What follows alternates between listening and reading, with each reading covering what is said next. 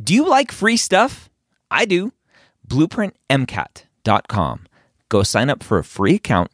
Get access to Blueprint MCAT's diagnostic, Blueprint MCAT's full-length 1, Blueprint MCAT's amazing brand new spaced repetition platform with over 1,600 flashcards already made for you, as well as their amazing study planner tool. Schedule out the content so you know if you are on track to take the MCAT when you need to. Again, that's BlueprintMCAT.com for all of those free goodies. The MCAT Podcast, session number 82.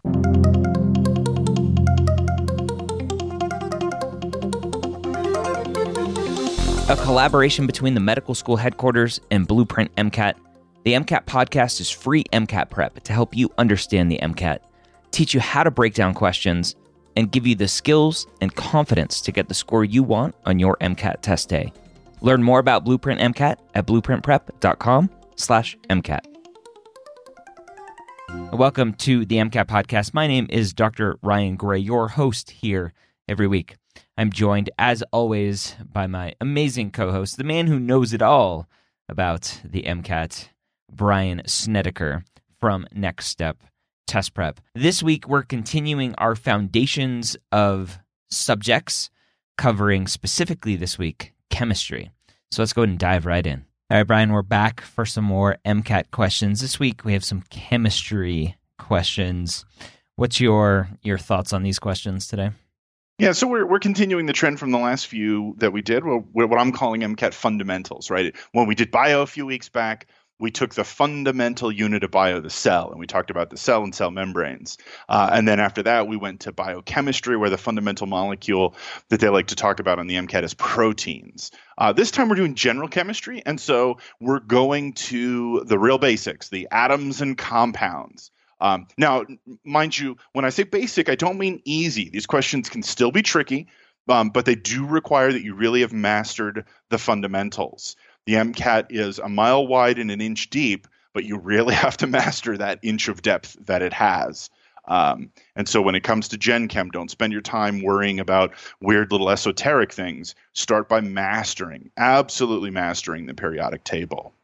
I'm glad you added that bit in there, that even though it's fundamentals and foundations, it's still not easy, because I'll probably miss all of these today. Make me feel better. Okay. Sure. So let's start with, go ahead. So if you want to follow along, the MCATpodcast.com/82 to download the show notes. So question 5, which of the following statements are true of CO2? 1, it is a molecule. 2, it is a compound. 3, 7 moles of it contain 3.5 moles of oxygen. 4, when mixed with water, 1 mole of it yields 3 ions. I have no idea, and I will let you try to explain it. Sure, right. So we want to remember the definitions, right? And we say this a lot about the psych section, but it's true on every section of the MCAT.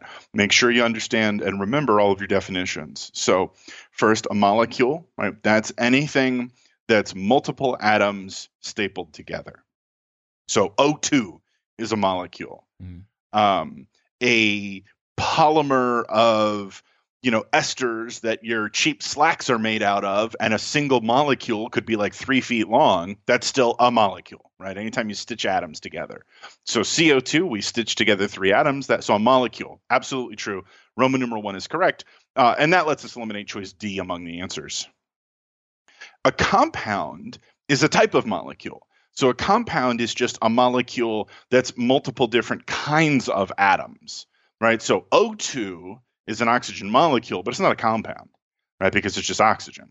Whereas CO2, right, is carbon and oxygen atoms. So that's a compound. So 2 is also true.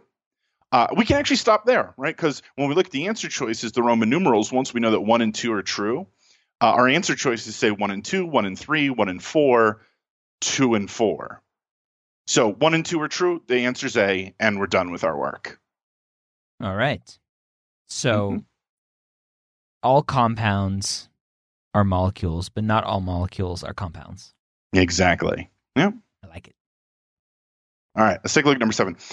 Of these options, the elements that would form a bond with the least ionic character are A, N and O, B, B and S, C, H and F, D, Li and N. Ryan, do you remember what ionic and covalent molecules are? No, I don't. So the ionic ones are, they happen when a molecule or an atom gives its electron to his neighbor, and then they're held together by electrostatics. So good old table salt, sodium chloride, right? Sodium gives up his electron and becomes Na+, gives his electron to the chlorine atom, making a chloride ion, Cl-, and then plus and minus want to stick together, and that's how table salt holds together. So that's ionic, right? Covalent is the sharing of electrons. So this one said least ionic, meaning mostly kind of covalent. Okay. And the way we figure that out is by looking at where the atoms are situated on the periodic table. And atoms that are far apart, all the way to the left and all the way to the right, are going to be more likely to be ionic. And atoms that are right next to each other in the periodic table are more likely to be covalent. Right? Because if they're right next to each other, and certainly if they're in the same column, then that means they have similar behavior, which means when they get together, they're going to want to share. And in this case, of course, on the MCAT itself, you would have a periodic table, but certainly you should be familiar enough with the periodic table to recognize that as I was reading off those answer choices, the very first one, N and O, nitrogen and oxygen, are right next to each other on the periodic table. They're next door neighbors. So when they form a bond, it is a polar covalent, but still covalent bond, which has the least ionic character. Okay. When you're taking the MCAT, how easy or hard is it to get to the periodic table to look at it? Real simple. It's a button that's in the upper right-hand corner right above where it says, question 7. Literally right above that would be a button that says show the periodic table. Okay. All right, question 8. A particular element overwhelmingly prefers to form one bond and possess 3 lone pairs. Which group does this species likely belong in? A, group 1, B, group 15, C, group 17, or D, group 18? I have no clue. So 3 lone pairs and then 1 extra electron to form a bond. That should definitely sound to our students like a particular kind of atom or a particular group on the periodic table. And that's the halogens, right? So 3 lone pairs plus 1 more electron, that's your fluorine, chlorine, iodine, bromine, and so on. And then again, this would be relatively straightforward once you recognize that description of halogens to just open up the periodic table and look at what group it is. And the halogens are group 17. All right, there you have it. Again, chemistry foundations for you. Hopefully that was helpful.